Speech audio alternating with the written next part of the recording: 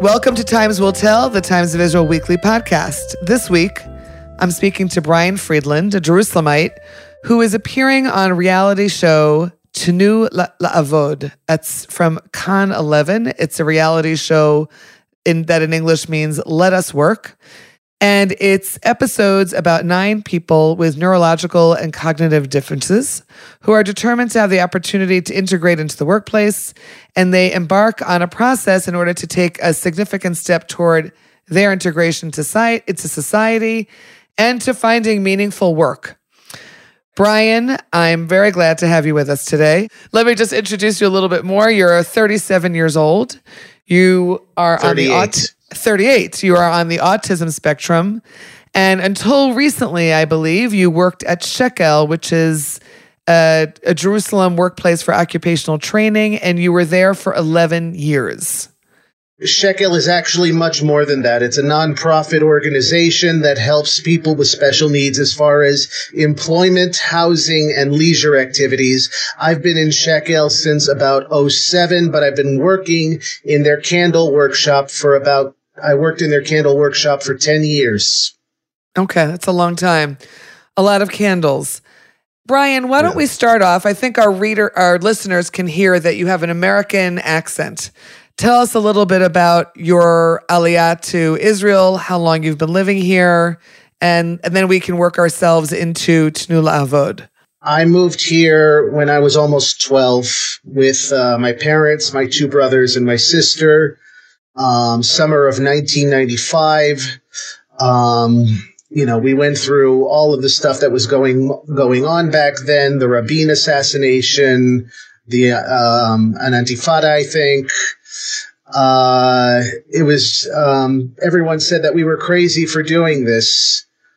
But we stayed and we toughed it out.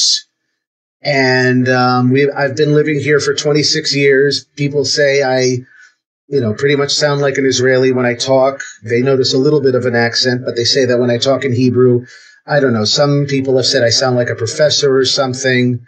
I don't know. It's hard to hear myself. So right. No, obviously you have to be a Hebrew speaker to be on the show on Tnu La'avod. Why don't you tell us how you came to be on the Kan show? That's about to have its last episode in about a week. Tell us how that came to happen. Well, the last episode is the follow-up episode, I guess you could call it, is going to be on this Thursday, September 2nd at 9 p.m. I have very good contacts through Shekel, and they know that I am able to express myself very well. They know that I'm capable of getting a message across. And they are always recommending me for different things that are going on, whether it's film festivals, whether it's interviews, whether it's news stories. So they recommended me for this documentary because with Corona going on, it was very difficult to continue working in the candle workshop because of all of the restrictions and all of the rules. And it was basically like being put inside of a box and basically saying, you can't leave this box. You can't do anything outside of this box. You can't be here unless you follow our rules specifically. And for me, it was like someone was putting their hands around my neck and keeping me from breathing. Goodness, that sounds kind of impossible. Yeah. Okay. So it was just, there are a lot of people out there who don't understand how debilitating and constricting it can be for people like me, for me and people like me in Shekel. And I basically just said, I need a change. I need to work somehow, but I can't do it when people are constantly just boxing me in and just saying, right, you can't do this because of the rules of Corona. You can't do this. You can't do that. It's something that I've sort of gone through most of my life. And it's just, it got me to a point where I couldn't handle it. I couldn't handle it, physically. I couldn't handle it emotionally. And so the people at Channel 11, Kana Khatisle, decided to help me in order to find something new. And they're still helping me to try and find certain things that are, worthy of my talents, worthy of my skills. Tell us a little bit about your talents and skills, because you have many different ones.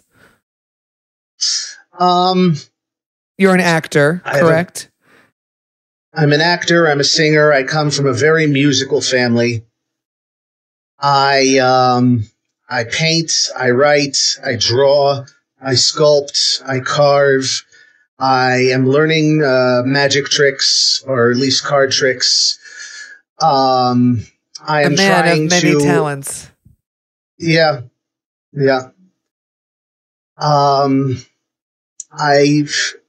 I'm very capable at, I would lead tours when they would bring groups to Shekel in order to see what Shekel is like from other places in the world or other places in the country.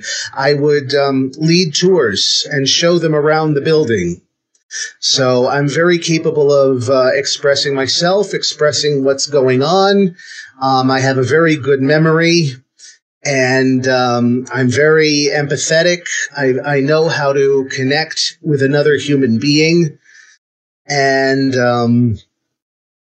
I guess I'm just a lot more talented than other people out there would want to believe or want to give me credit for sometimes, I'm just... So, right. So in that process on the show that you went through, which took several months, correct? That took a while. The process of meeting with a counselor and with your social worker, that took several months of figuring out how to take your skills and apply that to specific kinds of professions and jobs. How was that process for you? Was it helpful?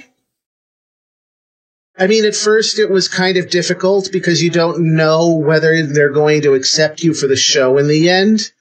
You don't know if what you're saying is going to sound like, they're interested in you as a person, or they feel like you can be, on photogenic or on TV or whatever the term is. It was nerve-wracking at first, but once I knew I was going to be on the show, I had this trust that they knew what they were doing. That's one of the things about being on the spectrum, is that you always have this trust in the people who are in charge. You can't help but feel like if they are in charge, then they should know what they are doing. I think that might be true of a lot of us, a lot of people out there. Yeah. But it's very much like the trust of a child, very much believing that this person wants to help you, that they know what they are doing, and that they aren't going to hurt you or exploit you in any way. There have been occasions in my past where, unfortunately, that hasn't been the case.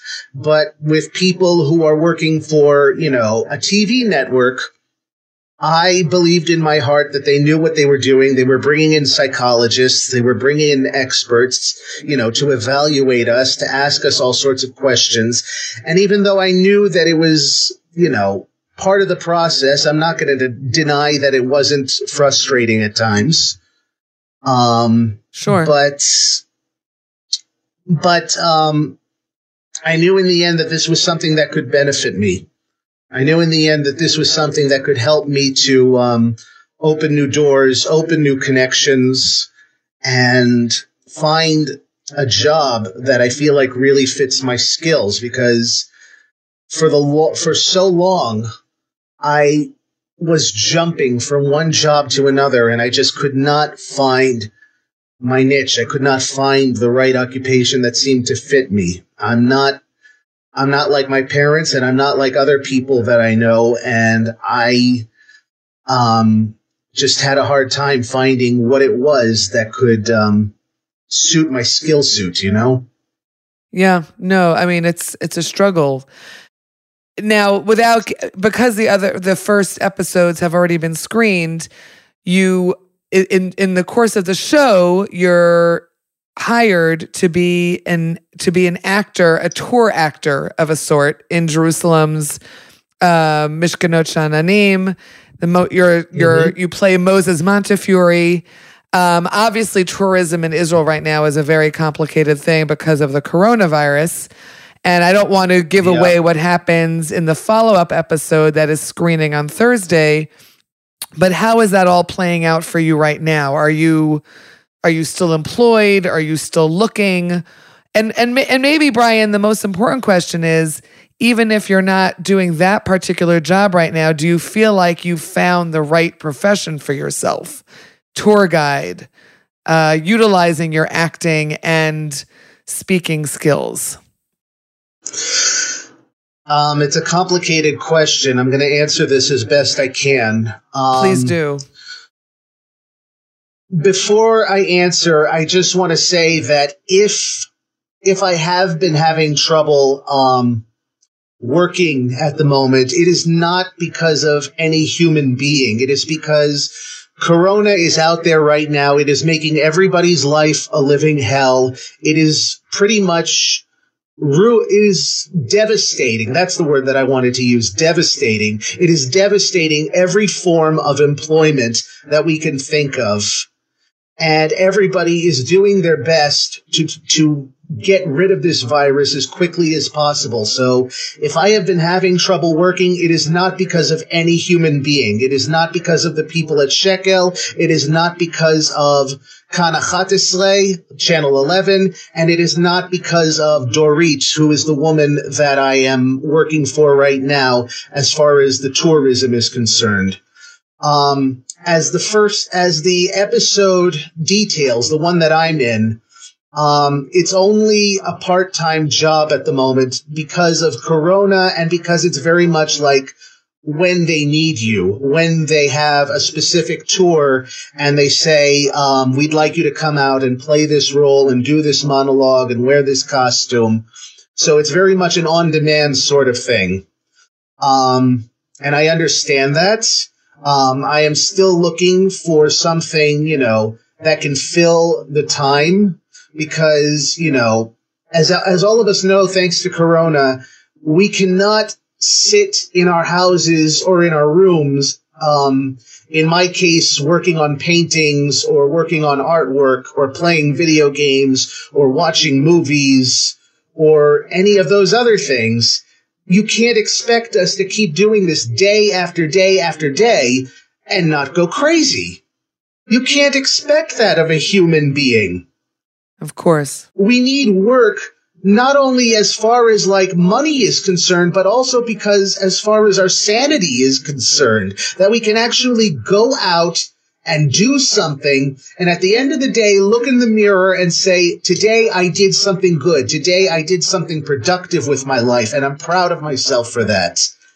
But that makes sense. But to answer the question, it's part-time at the moment. There haven't been a whole lot of tours at the moment because, there have been a lot of cases rising at the moment. But I did get my third vaccination, thank God.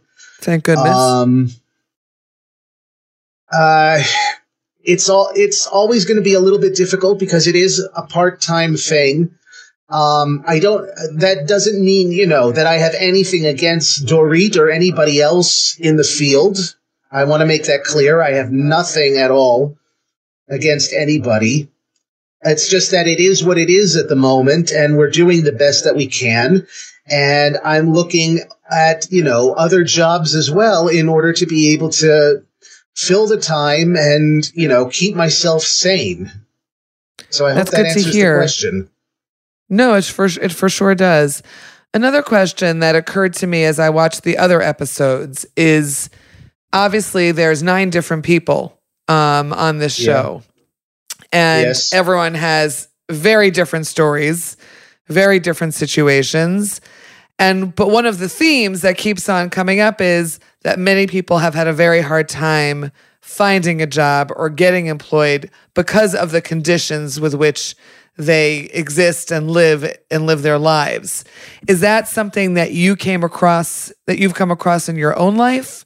Was it more about your own issues, or was it about how the world around you, the Israeli professional world, how it looks at you, how potential employers look at you? Well, first of all, this is a situation that predates Corona, obviously. Of course. It is something that is relevant with me. I think in the States, actually, it would be a lot harder. I think in the States, it's still taking a while for people to learn how to be empathetic towards people with special needs. I think here in Israel, it's at least a little bit easier. People are a little bit more sensitive. At least that is what I have come across, that people are a little bit more sensitive. But in the job venue, it's difficult for people who are either on the spectrum or have special needs, because people don't really know what to expect. They don't know whether to take this person seriously. They don't know a whole lot about what baggage that person is carrying and what it's like for that person to experience life. I jumped from one job to another for 10 years before I finally ended up in the candles. And then I was there for 10 years more. A long time. Yeah. And I can tell you, that when you jump from one job to another for a decade, you begin to think that there's something wrong with you, that you've failed in some sense of just being yourself.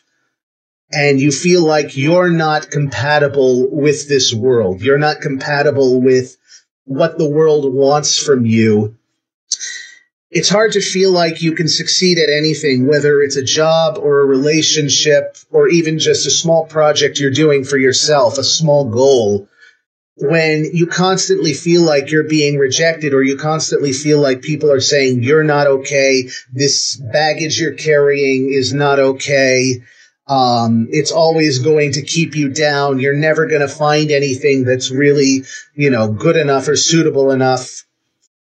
And it's just really difficult when you feel like you're the one that has to change for the rest of the world, and you don't feel like the rest of the world wants to really, for one day, 1 hour, 1 second, put themselves in your shoes and really experience what it's like to have to carry this baggage. For someone who is on the spectrum, I say this in the documentary, and I say this also in a book that I'm trying to get published. I've written and illustrated an 80-page book. Took me 3 years to put it together. Wow. And I'm trying to get Shekel to help me publish it. I'd like to see it. Yeah. And I basically say that being on the spectrum, or basically being me, is like having a magnifying glass on your soul. Everything you see, hear, feel, experience, and even taste is amplified by like 100 or 1,000. And so every good thing that happens to you, it feels like you're on cloud 9. Like nothing better could ever compare to this. And then when something bad happens to you, it's like being in an episode of Game of Thrones, basically. It's quite a description, Brian. I'm curious. Yeah, it's like, how could it be any worse? Yeah. Right. I'm curious about something. There's certainly a lot more visual descriptions. There's TV shows, movies, this show that are out there sort of letting everyone in on what it's like, or a little bit of what it's like to deal with a disorder, to live with a disorder. Do you feel that? Do you feel that there is more awareness, or do you feel like it's a drop in the bucket? I feel like there is more awareness. I feel like, just like with the situation with Corona, it's something that is taking its time, but I am seeing it in different places, not just with this show, but with other shows as well. None of us are really that patient, we want that miracle. We want that miracle cure, we want that thing to happen right away, someone to snap their fingers and make it happen immediately. And as much as we know in our hearts and in our minds that that's not going to happen, we still want that desperately. But it is good to see that people are learning, that people are being more open, that people are realizing that, people who are on the spectrum or people with special needs, they are people too, and they deserve respect and dignity, and they deserve a chance at anything, whether it's a job, whether it's getting into a good college, whether it's a relationship, whether it's being able to perform, in my case, being able to perform in front of, 200 people a night for 7 to 8 nights or something. But you do that on a regular basis, right? You do that on an annual basis? You perform regularly. I did for 18 years, and with everything that's been happening with, 20 shows in 18 years. Wow. Yeah. That's a lot of shows. Yeah, and it has its perks. Natalie Portman came to see my very first show. She was studying here for a semester, and she comes up to me in the lobby afterwards, and she says, "You were brilliant," and all I could say was, "You're Natalie Portman." What show was it? My first show was Joseph and the Amazing Technicolor Dreamcoat. I was Potiphar. That's quite a role. Chaim Topol came to see us when we did Fiddler on the Roof a couple years ago. Amazing. So, I mean, yeah. Amazing. So your dream is acting, or your dream is acting wrapped up with something else? Your dream job. Dream is, could you just describe your dream job to us? My dream job. Give it a shot. I mean, if I had my way, my dream job would be to be a Muppeteer for Jim Henson's workshop or something. That would be like, for me, one of the ideal jobs in the world, because, Muppeteering, because you get to combine your personality with whatever character you're playing, and it's acting, and it's singing, and it's art, and it combines everything, and I'm very sorry that he's not around anymore, but I really wish I could have met the man because he was a genius. That is true. That is true. But for me, it's like, I don't know, being able to combine my chance to connect with other people, whether it's through acting, whether it's through singing, whether it's through my artwork, whether it's through magic tricks, whether it's through a combination of all of these things, that is my dream job, to be able to just connect with another human being, because that is what I have wanted all of my life. I have wanted to connect with other human beings. I have wanted to make friends. I just have not always had the skills or the knowledge or the wisdom, I guess you could say, to know how to do that, to know how to go about making these friends. And it wasn't just a matter of knowing it. It was also a matter of finding that particular person that you have a connection with and being able to use those skills properly. You can't just put a whole bunch of people with special needs in a room and just force them to socialize and they'll instantly connect with each other. Human nature does not work that way. And I have a lot of experience that people who were in charge, unfortunately, did not see any other way of how to help me or others like me. Brian, it has been an honor to have you on the Times of Israel, Times Will Tell podcast. Just to review, the 5th episode, the follow-up of Tnu La'avod, Let Us Work, will be uploaded on Khan on September 2nd. That's this Thursday. All the other episodes are also available on the Khan website. It's in Hebrew only, but we highly recommend that you watch it. Brian, thanks again for being with us.